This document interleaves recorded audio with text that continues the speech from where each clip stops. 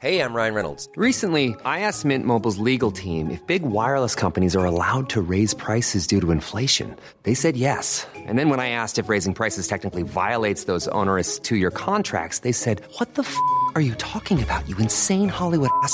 So to recap, we're cutting the price of Mint Unlimited from $30 a month to just $15 a month. Give it a try at mintmobile.com/switch. $45 up front for 3 months plus taxes and fees. Promo rate for new customers for limited time. Unlimited more than 40 gigabytes per month. Slows full terms at mintmobile.com.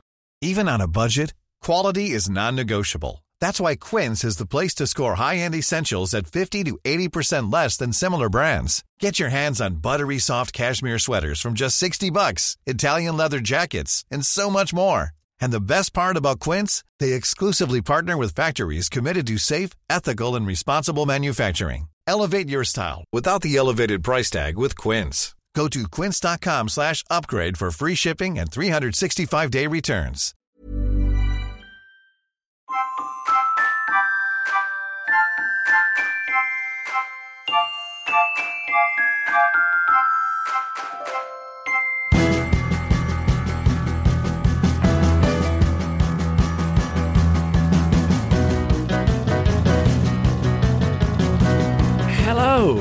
Hello. Sorry for the slightly delayed start, Annabelle. We were ready to go, and then I needed to go and answer the call of nature. That's fine. It happens. It does. Although I've noticed that, they say pride comes before a fall. Do you remember me not that long ago, in recent years, bragging about the strength of my stream? Yeah. How could I forget? It's diminished to a trickle. You were joking. Not only that, but the gap between my brain saying, "Okay, go," and something happening, multiple seconds these days. Is this age? It sounds a lot like age. This is what I don't know. I had some fairly invasive investigative stuff done within the last 18 months, which makes me think it's not anything terrifying, but I do think it could be, I think it might be called prostasis. Oh. But anyway, I would like to see, I thought about doing a Twitter poll saying, like, how long before sending the message and the floodgates opening, and then giving people options in milliseconds, instant, several seconds, and so on. But I thought that wouldn't be good data because I need to know how much that changes with age. Yeah. You need to do a more complex survey, basically. Yes. Yeah. Maybe I need to go out the clipboard. Yeah, I need to go out the clipboard. You need a clipboard, Yeah, okay. Yeah. Anyway, so that was that. Now, I need to tell you something. I got back from holiday today, and we took a taxi from the train station. And I was chatting away to my son in the taxi, and the taxi driver, who was an affable fella, he was joining in from time to time. When we arrived, Gene got out. He was excited to get back into his house and all this stuff, and he shouted, "Come on, Dad!" Meanwhile, I'm fumbling around for my wallet to pay. And the taxi driver says, "Oh, are you his dad, are you?" He says, "Well, you have to be politically correct these days, don't you?" And do you know what I thought? What? I thought, yes, you do have to be politically correct. I don't know what situation you're envisaging, but that is very sensitive, and it's great that you're understanding the positive aspects. Because often when you hear people of that generation say political correct, you know they're about to say something awful or express a terrible opinion, and that wasn't the case at all. So I was pleased to hear that until he said, "Yeah, because you never know whether it's a dad or a granddad." Oh no, that's what I was worried about. Yeah. No. Yeah. No. I just can't. The tactlessness of this person not to cover up their mistake.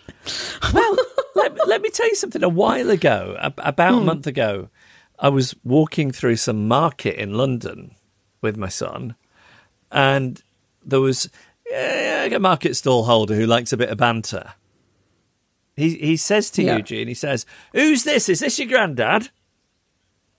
And I thought that was just banter. I thought it was just banter because I clearly don't look like a granddad. I look like a hip young dad of 48. So I just bantered back. I have to admit, my comeback wasn't very good. I said, "He wishes." Like, what does that even mean? He wishes. Why would he wish it? Why would he wish I was his granddad? I don't know. Probably because he'd buy you more sweets if I'm going anything by my son's grandparents. But yeah. I don't know. Wow. What I've started doing is even if the person with the child could easily be in their 90s, I always make out I think they're the mum because I think they'll feel really good about themselves, which is what everyone should be doing, like everybody. Because you, for example, I know you were technically a geriatric mother, but you're a confusing one because you look at least 10 years junior to your actual age. Wow. However, you have a very old lady-like quality to you in the way that just your sort of physical presence in the world. Yeah. Yes. Yeah. I think it probably does confuse people a lot. Yeah. I think if you wanted to go into acting, you could be like the woman who played the granny in the Beverly Hillbillies, where she was much younger, but they were able to really ramp up that granny-like quality with hair and makeup and wardrobe and so on. Yeah. Let me tell you something, though, because I do think of myself as like this young hip thing.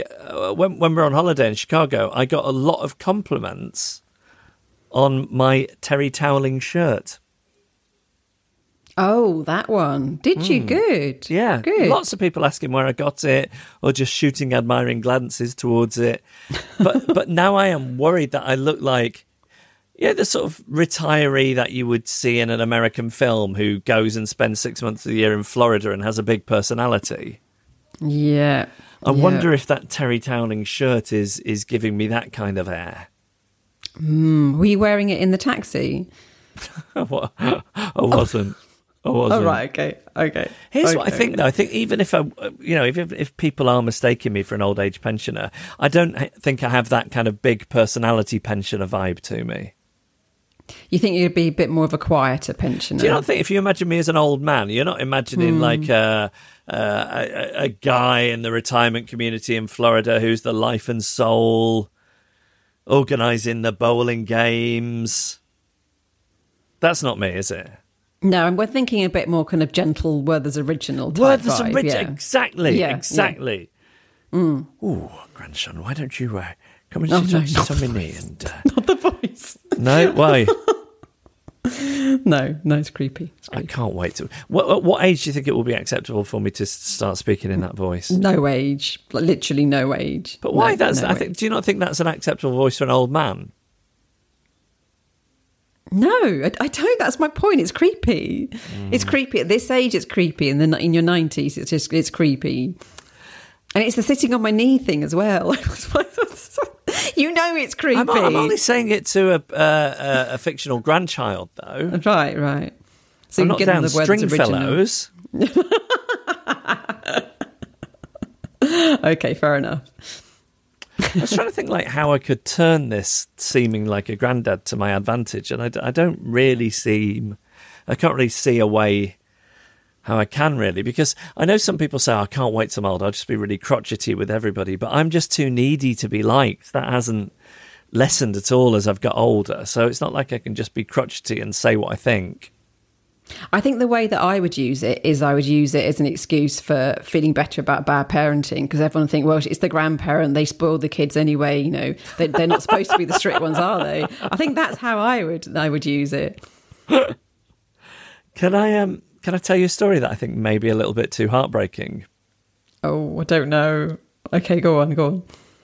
What would you say my greatest fear is, as somebody who knows me very well? I don't know, but I'm guessing losing it all and like being homeless, not having any money. Yes, that's the source of most of my anxiety. I would say that my greatest fear is that my son ends up too much like me. Oh, I didn't know that. Yeah, Really? yeah. I don't want him to have this life, this inner life. It's not something I'd wish on him. But so that's like a constant thing that I sort of struggle with. Anyway, one of the ways I see it manifesting itself is he is physically ungainly. Right. Which I think it's fair to say that I am physically ungainly.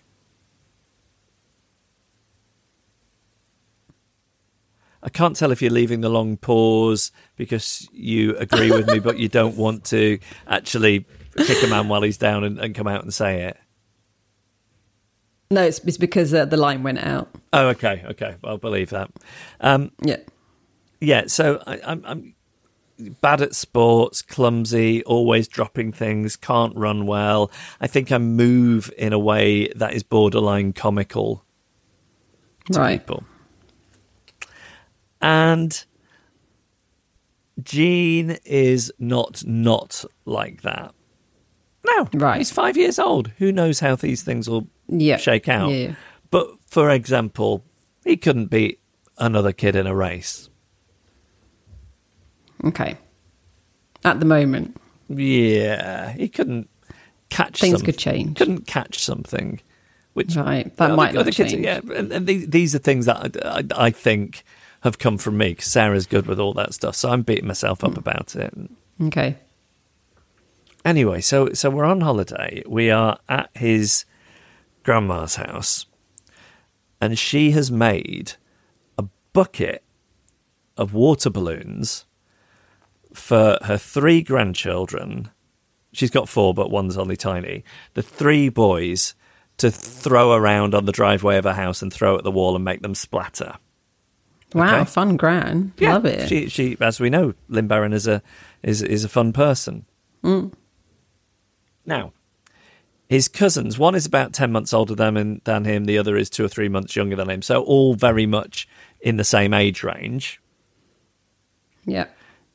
They are more physical than he is. Mm-hmm. You see what I'm saying here? Yeah. So watching him try to throw these water balloons is like watching myself at that age. Right. Oh. He doesn't throw well. He doesn't have the heft, the power in his throw to hit the wall with such force that the water balloon would burst. And I'm watching his 2 cousins burst balloon after balloon after balloon, while Gene just sort of feebly throws these things at the wall, and then they just bounce down onto the ground. Oh, yeah.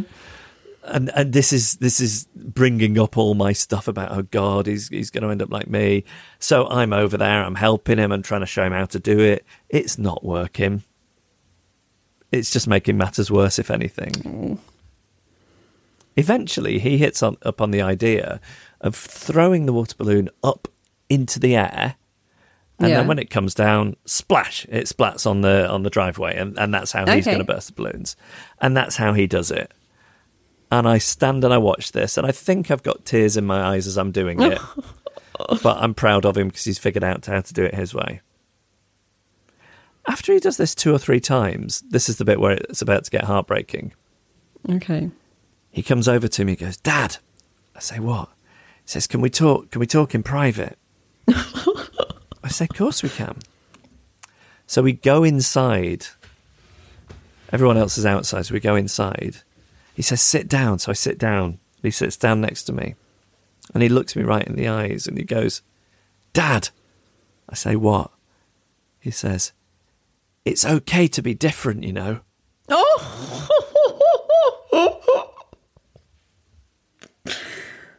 Oh my God. I just feel like it's so heartbreaking in so many different ways. I think it's heartbreaking because, you know, he's intuited something about himself, and sort of beautifully heartbreaking because he's made some kind of peace with it. But I think it's especially heartbreaking because he has intuited that it is some way painful to me. And this 5-year-old kid is trying to allay the fears and anxieties of a nearly 50-year-old man. Wow. That's extraordinary. and heartbreaking. It really bodes well for other fears of mine that he might be. I mean, I'm really feeling now that I might be able to lean on him with regards to some of my anxieties. I mean, this is my hope now. I think I'll save a lot of money in therapy in years to come because he will just intuit so many of my issues.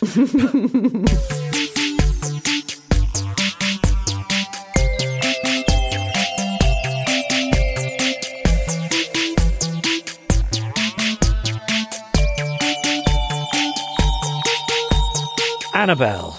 Yes. How is our inbox looking? What have we been hearing from our drifters? Well, I'm very happy that our first one is a medley. We were talking about medleys. Oh, yeah, we love a medley. Yeah. Love a medley, yes. This is from Vicky from Enfield. I am a rather clumsy person with poor spatial awareness, and this occasionally causes moments of social awkwardness and embarrassment. Here are some examples. Number 1. I was on a bus one day sitting at the back. There was a seat directly opposite me occupied by an elderly gentleman. As my stop approached, I half stood and leaned over to press the bell. Unfortunately, this coincided with the bus driver slamming on the brakes, which caused me to lurch forward and accidentally punch the old man quite hard in the face. I was horrified and apologised profusely. He replied, "That's all right, dear," very cheerily. But when I looked back as I got off the bus, he was rubbing his clearly painful and bruised cheek. I still feel awful when I remember this. Number 2. Another accidental assault occurred in the supermarket fruit and veg section. A mushroom had fallen to the ground, and naturally I managed to step on this instead of the acres of clear floor around it, which made me skid, fling out my arm and once again punch a hapless bystander.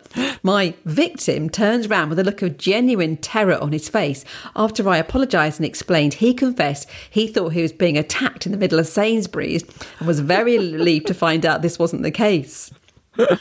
I'm glad to hear there's someone else who walks around with their fist clenched at all times like I do. I think it's like an anxiety, like stress thing. But I didn't even notice it until Tom pointed out. He's like, can you just please relax your hands? Like they're always in a fist. Yeah, I do that. And then every now and again I worry that I'm getting arthritis. And then I realise it's just because I'm just tense all the time. I hold all my tension in my fists and in my sphincter. Sorry, I missed that second bit. You held all your tension in your fist and... My sphincter. I wish I just left it. Oh, do you not hold a lot of tension there? I know I do. I'm just trying to have a little feel now, and I think I'm fairly relaxed. Thank you for asking. Nice. Yeah, thank you. Thanks for asking once again. I thought about getting some of those things that people sniff at discotheques. Oh, poppers. Yes.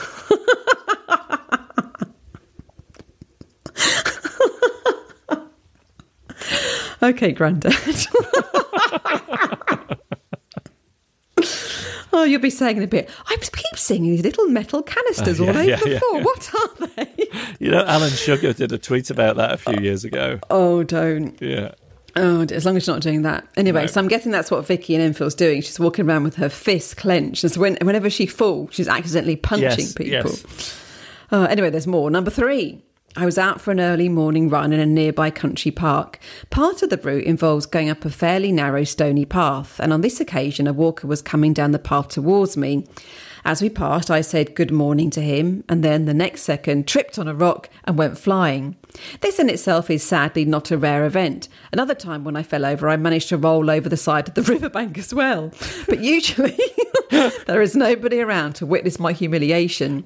The man turned back and came to see if I was okay. I breezily cried, "Yes, thank you, I'm fine," as I lay on the ground with a twisted ankle and blood running down my arm, trying very hard not to shriek and moan with the pain. Eventually, he reluctantly left me so I could lie there for a minute longer before limping off, dripping blood, and praying not to meet any other concerned passers-by on the way. And number 4. Wow. Finally. One out driving one day, I turned into a petrol station and unfortunately failed to notice a small bollard on the left-hand side of the entrance. I hit the bollard so hard that the car effectively became impaled on it and couldn't be moved in either direction. As How's that even possible? The friend with me couldn't even open the passenger door and had to climb over the seat to get out of the back while I sat, still gripping the steering wheel, frozen in horror. A couple of sturdy men eventually came over and lifted the car off the bollard so that we could drive off, cringing with embarrassment.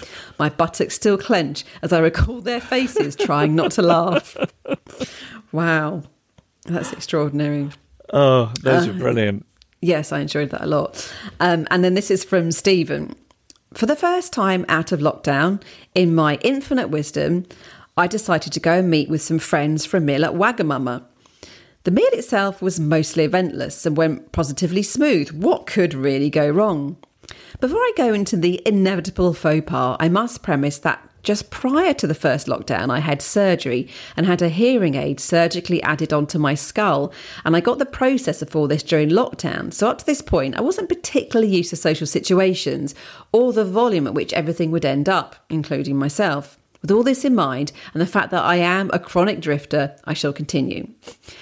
As we were approaching the end of the meal, it came time for one of us to try and get the attention of one of the waitstaff. We discussed that we would all try and gain eye contact with someone and get the bill paid and move on. This inevitably failed, and no one was taking any notice of us. Inside, I could feel some courage building to try and speak up at the next waitstaff that passed, and I could see the opportunity approaching. A member of the team was going to walk past the table when they tried to seat the next patrons. As the waitstaff approached the table, I went through what I wanted to say in my head. This did not matter, for in this moment, I shouted the only word that came in my mouth, "Woman!" The moment the words left my lips, I shriveled back into the chair as the heads of everyone at the table turned to look at me. I felt sick. The luck comes from the fact that I'm certain she didn't hear in the distraction and loudness of the restaurant. My friends did hear, though, and for the next 3 hours I was ridiculed as the story was relayed through multiple layers of people. Oh, that's fantastic. It also made me think about how in French you learn that a waiter is called garçon, but that you must never say garçon. Yes. That's weird. Yes, very weird. Boy.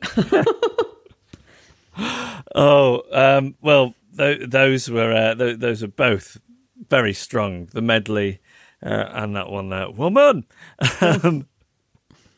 Please send us yours. It's hello@adriftpodcast.com. Annabelle. Yes. Are we having another way in which you're not a fully functioning adult? We are. I don't think that there's a time in my life when I feel more panic than when I'm in a lift and the doors are about to or are starting to close, but somebody is approaching the doors with the aim of getting in the lift, and I have to press the button to keep the doors open.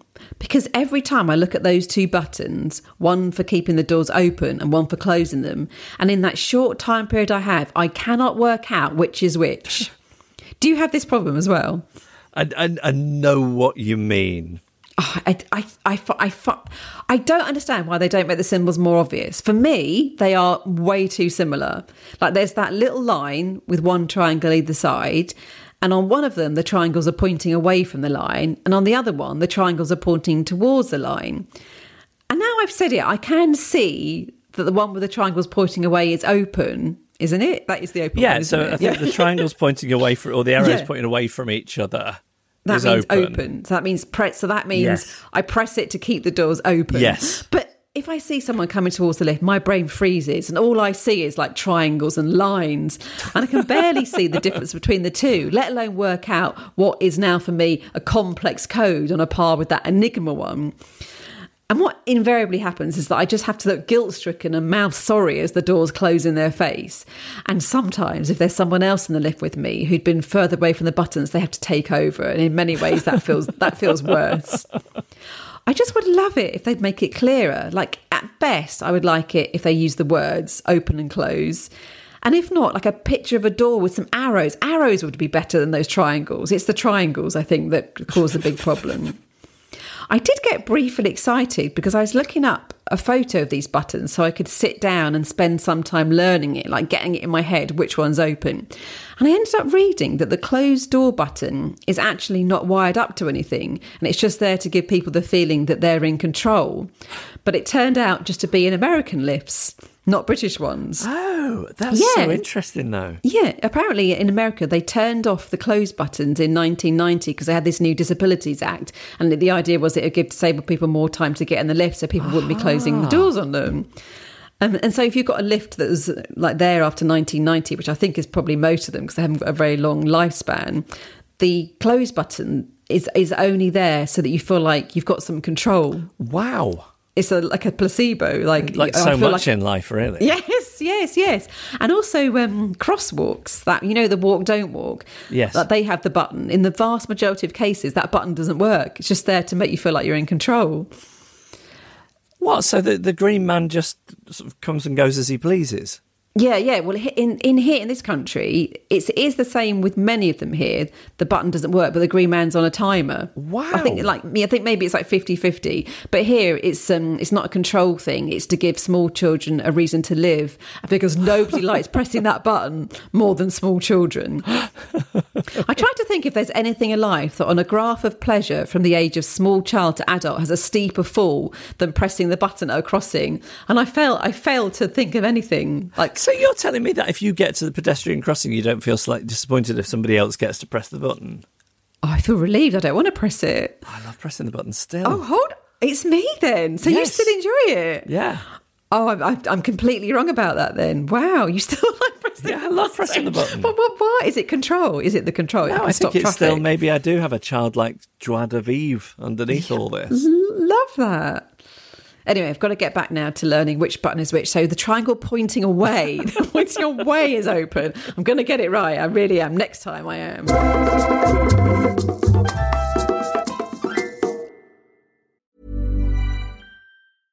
Ready to pop the question? The jewelers at BlueNile.com have got sparkle down to a science with beautiful lab-grown diamonds worthy of your most brilliant moments. Their lab-grown diamonds are independently graded and guaranteed identical to natural diamonds, and they're ready to ship to your door. Go to BlueNile.com and use promo code LISTEN to get $50 off your purchase of $500 or more. That's code LISTEN at BlueNile.com for $50 off. BlueNile.com, code LISTEN.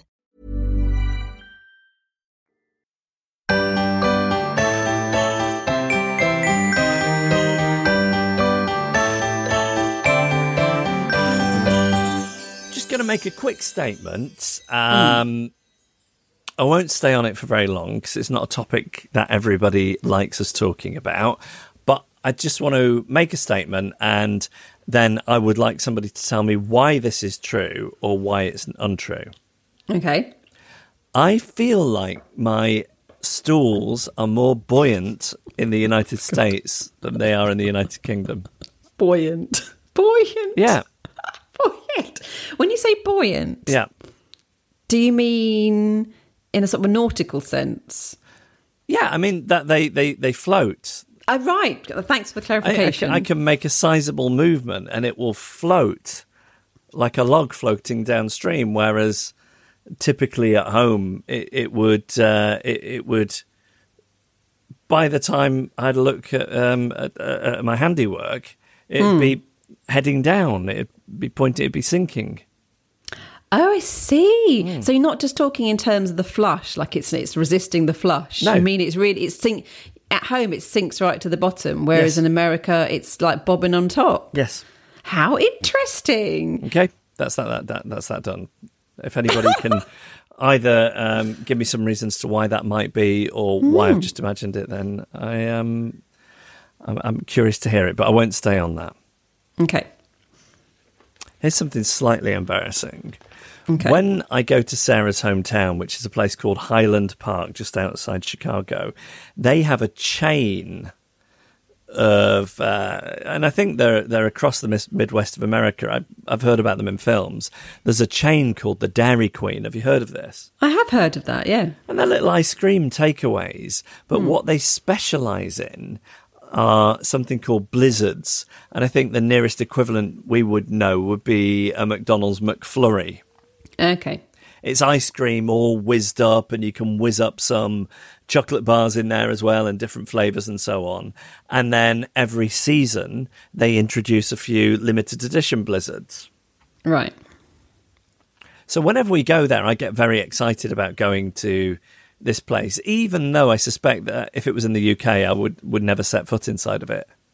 Right, yeah. In much the same way as I'm not snobby about McDonald's. I mean, obviously I'm vegetarian, but I'm not snobby about it. It's just I would never go into a McDonald's. I don't think I've been in one in 20 years. Anyway,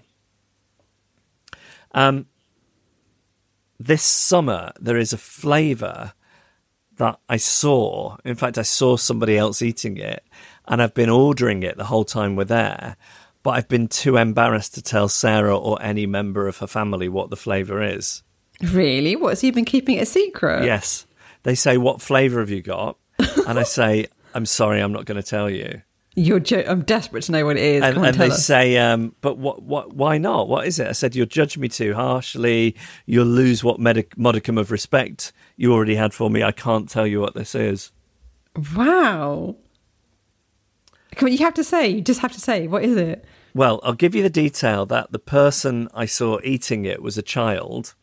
Right, okay. So it's something only a child would order. Oh, really? Am I supposed to guess here? Is it? No, you'll never guess. I'll never guess. No. Oh, wow, okay. 'Cause I don't even think we have them here, but it's frosted animal cookies. Oh. Your dirty little secret. I had about 4 in the 9 days we were there. But it's really embarrassing as a grown-up, because I'm not letting Jean eat these things, full of sugar. But it's really embarrassing going in and ordering a frosted animal cookie flavoured Blizzard, but they're so nice. Can you talk me through? I'd love to know everything that your internal dialogue when you saw that and decided to buy it, everything that was going in your head, through your head. Well, I heard a kid in front of me order a frosted animal Blizzard. I thought, I wonder what that is. And then when it was handed to them, I thought, want one. And then I thought to myself, hang on, this is clearly child-orientated food marketed at children. Yeah. And then I thought, sometimes you're a stranger in a strange land. You can be who you want to be, reinvent yourself. And I reinvented myself as an adult who eats children's food. Sometimes it's good to be different. Yeah, I'm not sure that I don't look creepy. Right. No, I do that's sort of not worry that creepy. people think I'm using it to entice someone. No. You I don't think have that look you're to fine me? there. Yeah, I think as long as you don't do that weird voice, I think you're fine. Yeah. Oh, could I have No, a frosted animal? No. What sort of helped is everybody working in this place seems to be a child anyway, and I don't think that's just me getting old. Oh, really? It seemed to be run by children. It was like the CBeebies like show Bugsy Malone, Biggleton. Bugsy Malone, that was better. What else was I going to tell you about? Oh, so you I think we've mentioned on the podcast, you have a business that you've started. Yeah. Which is called Get Got, and it's a great idea for a business. It's basically can I do the sell, or do you want to? You can do it if you like. Okay, so here's the idea. This is what I think your business is. Okay. You're doing something new. Yeah. You know you need to buy a bunch of stuff, but you don't know what that stuff is. Yep. Go to Get Got, and you will find out exactly what you need in the order you need it. Mm-hmm. Not as chosen by somebody who's trying to sell you something, but as chosen by the people who need it. Yep. That's the idea, right? Yep. So everything you need in order of popularity, so you know what you actually need and what you don't really need. Yeah. And for the launch, it's been very focused on objects you need when you become a parent. Yeah.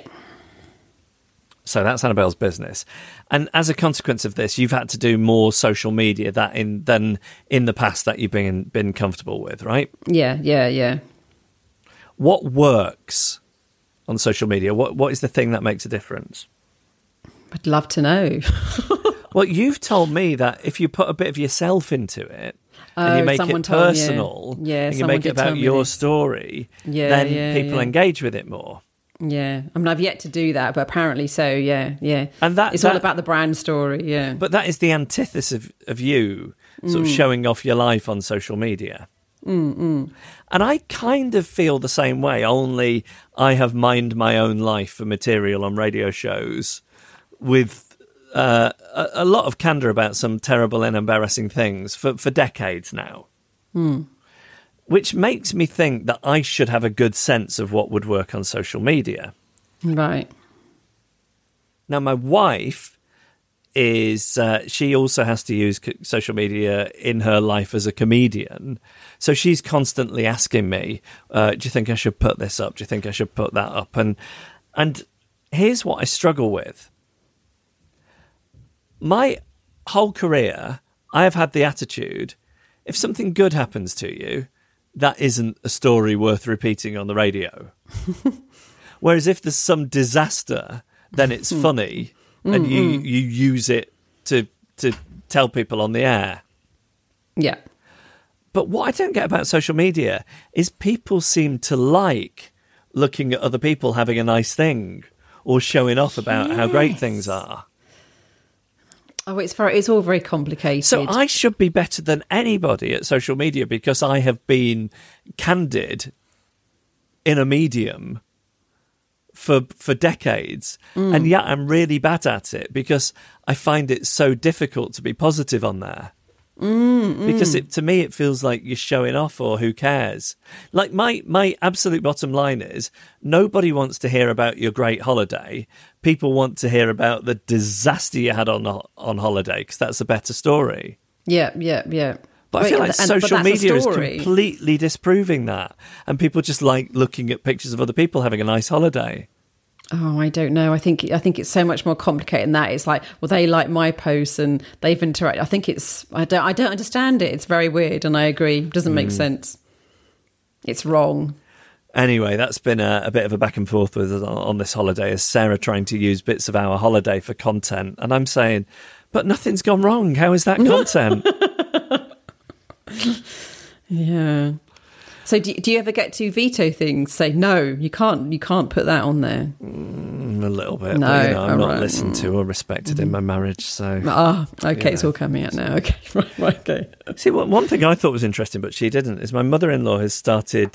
She's gone big on the imperfect vegetables. She has boxes of imperfect vegetables delivered. Oh yeah. Which are basically vegetables that just aren't aesthetically pleasing, right? Yeah. They taste the same, but they just don't look pretty. Yeah. And I am a big fan of vegetables not looking how they, in inverted commas, should, because how are we ever going to get a That's Life reboot if we don't get vegetables that look like genitalia? Exactly. And did she get any? Because that would have been very good on social media, surely. Not yet, but it's only a matter of time, isn't it? Sifting through those imperfect veg boxes. I remember even being a kid. Do you remember there used to be adverts for the Bird's Eye Country Club, which was the high-end Bird's Eye frozen vegetables, and only the perfect ones could get into the country club. And it'd be an animated advert where the slightly misshapen or ugly peas wouldn't be able to get in. And I remember watching that and feeling affronted by it because I knew that if I was a pea, I wouldn't be one of the good-looking peas that was being allowed into the country club. I would have been one of the excluded ones, and I had more empathy. No, this is just me. I honestly think you're the only person that empathised with the ugly pea on the Bird's Eye Country Club. I don't think anyone else read that much into it. But really? Now you've said it, it's very wrong, isn't it? They wouldn't be able to do that now, would they? We have a friend called Emily, Annabelle and I. And I remember Emily once telling me, and I'm going to have to use that word that I can never say, which is Anthropomorphizing. Yeah, that thing where you ascribe human characteristics to an object. So she would tell me that when she would have peas on her plate, she could never leave one behind. She'd have to eat all of them because she would feel too sorry for the pea left behind that it wasn't with its friends and family. Oh, yes. Whereas I would think that your friends and family have met their doom by being eaten, but you could escape to keep their memory alive. Oh, wow. The difference in how you looked at that. I'm definitely more Emily. I'd be like, yeah, you want to be with your mates. I've got to eat you too. Wow. But for you, is the peas had like something awful had happened to them. Yeah. So they'd gone into your body. Yes, yeah. And then the other one is I will hero tell the that world your stayed. story. Yes. Oh, keep your memory alive. The lucky one. Yes. Yeah. Oh, that says so much. Really covered a lot of ground there, didn't we? From buoyant bowel movements to yeah. To I'm not even going to attempt that word again. No. Okay.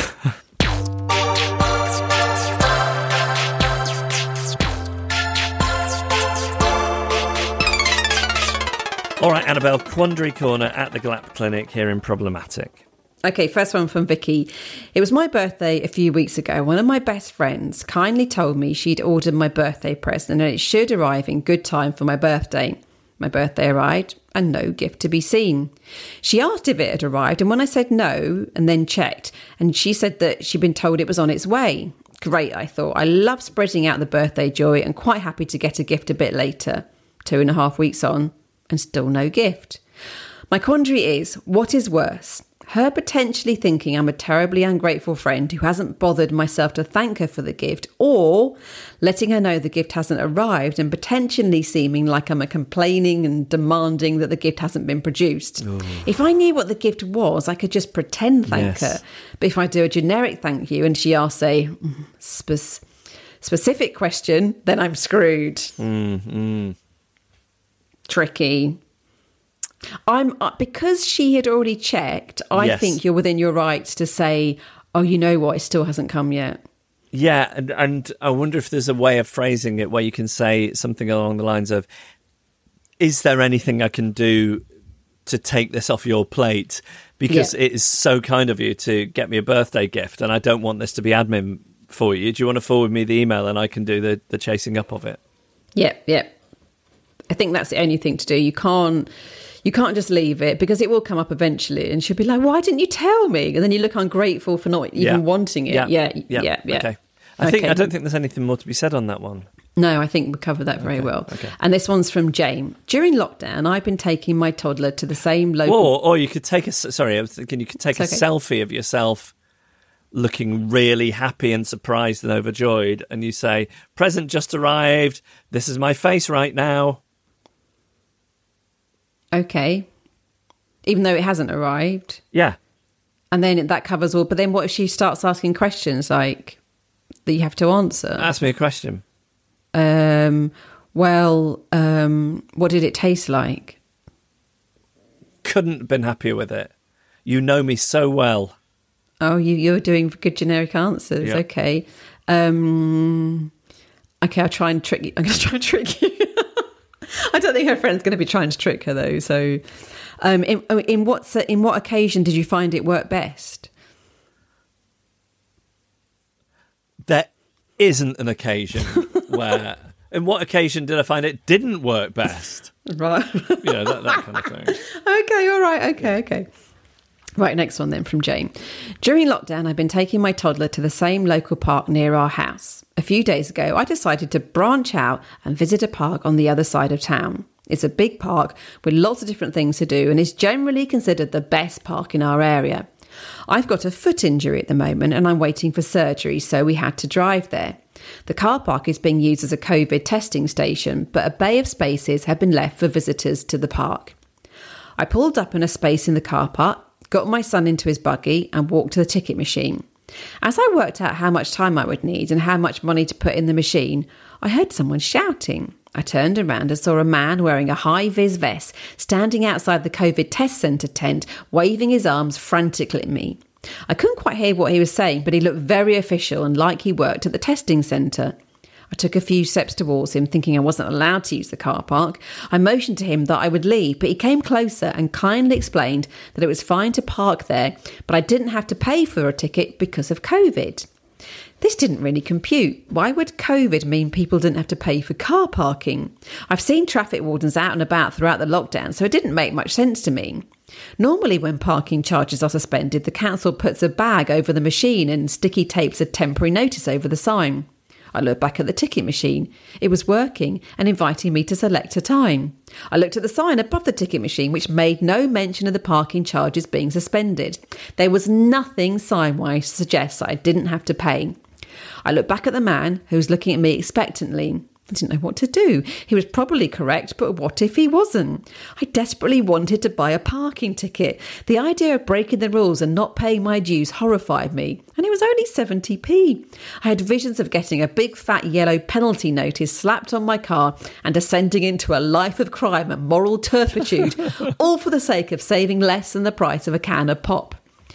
I decided I would rather pay unnecessarily than risk a penalty notice. But the man was still watching me and was clearly going to watch me until I left. How could I ignore his very well-meant and probably accurate advice and buy a ticket, essentially tell him to his face that I thought he was either a liar or an idiot?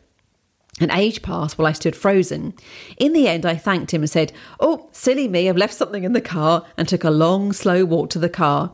Once I was confident his back was turned, I bundled my son back into his car seat, threw the buggy in the boot and left sharpish. I'm fairly confident I did the only sensible thing in this horrifying circumstance, but I would like to go back to this good part one day. I was hoping COVID would go away so the testing centre and the man wouldn't be there anymore, but I've just heard the government has asked the council if the testing centre can be there for another 6 months at least. What should I do if I go there again and the same thing happens? Oh, God. You see, we're difficult. quite different people, because I would have rather faced having my car towed away and having to pay like a horrendous fine and having it as a permanent stain on my record than make this man feel like I was ignoring his kindness.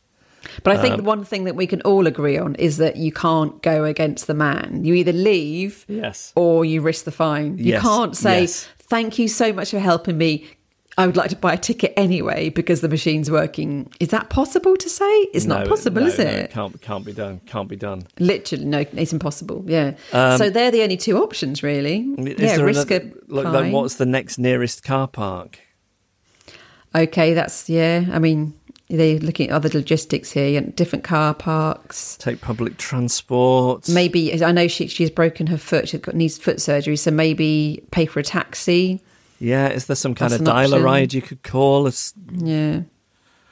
I don't know. Not go to the park. But yeah, I think the only thing you definitely can't do is go against this man. You could try, Bring somebody with you to create some kind of diversion.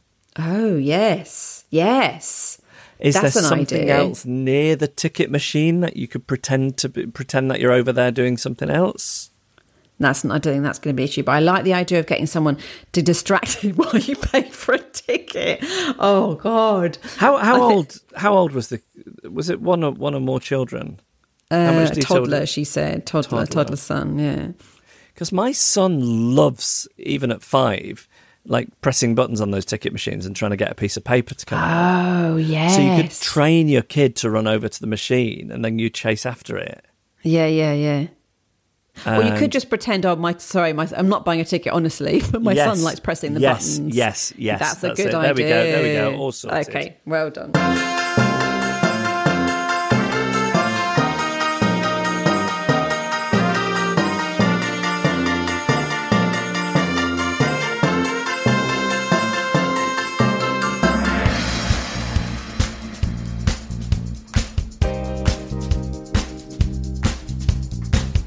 And that was our podcast. Thank you for listening. If you have a quandary for Quandary Corner, if you have stories of social interactions gone awry, please email us hello@adriftpodcast.com. Thanks to Man and the Echo for the backing music, to Emily Harrison for the incidental music.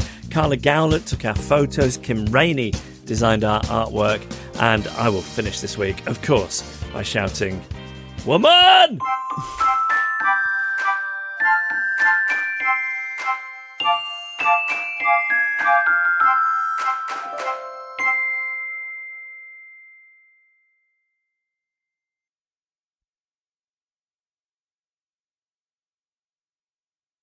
Annabelle, you did such a fine job reading the publication last week. I thought you could do it again this week. Oh, thank you. It's from Chris Doty. And it says, "Hello, Jeff and Annabelle. I have interacted with Jeff a few times via my own podcast, Twitter. This has mostly been about our shared love of Seinfeld. Mm-hmm. Pete Holmes' much overlooked great sitcom Crashing. Did you ever watch that, Annabelle? No, I didn't. I think you'd like it. No, I didn't. I don't always recommend everything that I watch to you, but I do think you'd like that. Or Indian food. Mm-hmm. It is a subject of Indian food that leads me to my reason for this publication. I have sent Jeff Gujarati recipes that my fiancée, Parisha, has taught me. This is Actually, true. Quick aside, thanks for the heads up about Sanjana Feast. That is a true treasure trove of goodness. It's really good. This is an Instagram account that I follow, and she just makes great food. I've cooked quite a bit of it, and it's been very good. And then there's a lot of it that I just look at and think, oh, I'm going to eat that one day. One lovely, day. Something to live for. Yes, quite right. I'd never managed to get Parisha to take much interest in actually listening to the podcast, but she's always amused when I reference you both, which is frequent. She's often saying, "You and bloody Jeff Lloyd." This was until the other week when I was listening to Adrift and she overheard the mug chat section. She loved it and has been speaking about it ever since. Oh. I know. Parisha is very particular about her mugs, something I don't share if I'm honest. As long as no cold drinks are served in them, I'm no monster, then it's fine as far as I'm concerned. So Parisha obviously has got some tier 1 and tier 2 mugs going on there, which is good to know. Yes. I wanted to give a shout out to Parisha as she is an amazing person and deserves it. Sadly, her dad, whom she adored, died very suddenly of a heart attack just before Christmas. He was a lovely man that meant a lot to so many people. During this time, I've watched Parisha support her mum and her family and be someone her dad would really be proud of. We were due to get married in December, but have had to delay 5 times due to COVID. We are currently set for mid-August for a big Indian/Western wedding, if the rules permit. Whilst it will be tough not having Parisha's dad there, we know that he will be there in spirit. And I want to thank Parisha for how positive she's remained these past few months with everything that has happened. If you could give her a podication, I would be so, so grateful. Also, there is an incredible Gujarati potato bhaja recipe I've been meaning to share with you. Watch out for a tweet soon from the Wasting Time podcast. Much love, Chris Doty.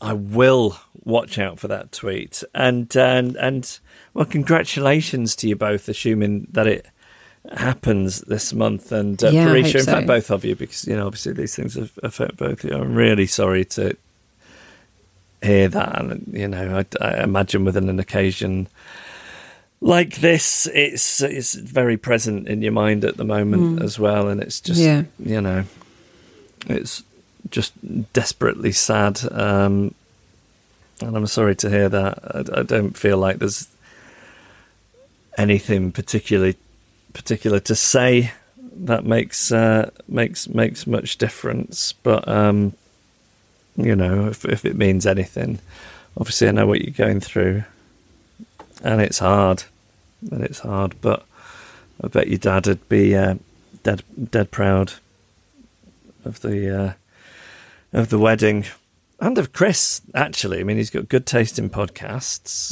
good taste in food, good taste in sitcoms. I think you've done well for yourself there. Yeah. I had my doubts about you, Parisha, I'll be honest at first, but you really won me over with the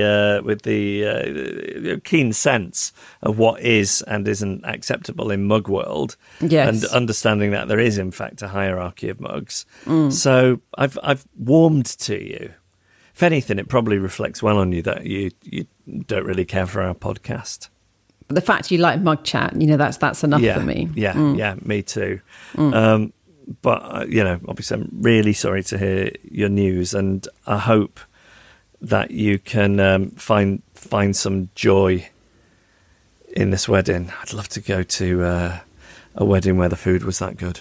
It could really distract me from all the social interaction. Yeah, you could just eat, yeah. Yeah. So there we go. Well, I'll look out for that potato bhaja recipe as well. And if you would like a podication, then you can email us hello@adriftpodcast.com. Even when we're on a budget, we still deserve nice things. Quince is a place to scoop up stunning high-end goods for 50 to 80% less than similar brands. They have buttery soft cashmere sweaters starting at $50, luxurious Italian leather bags, and so much more. Plus, Quince only works with factories that use safe, ethical, and responsible manufacturing. Get the high-end goods you'll love without the high price tag with Quince. Go to quince.com/style for free shipping and 365-day returns. Imagine the softest sheets you've ever felt. Now imagine them getting even softer over time. That's what you'll feel with Boll & Branch's organic cotton sheets. In a recent customer survey, 96% replied that Boll & Branch sheets get softer with every wash. Start getting your best night's sleep in these sheets that get softer and softer for years to come. Try their sheets with a 30-night guarantee. Plus, get 15% off your first order at bollandbranch.com. Code BUTTERY. Exclusions apply. See site for details. Hey y'all, Darius Rucker here. You know, a lot of people ask me, what inspires your music? And one of the big things is a strong sense of place. That's why I love my home state of South Carolina and want to share the awesome things it has to offer. From the beautiful mountains down to the sunny coast, it's got it all. Not to mention two of my personal favorites, great golf and amazing food. Come see why I love this place. Visit discoversouthcarolina.com.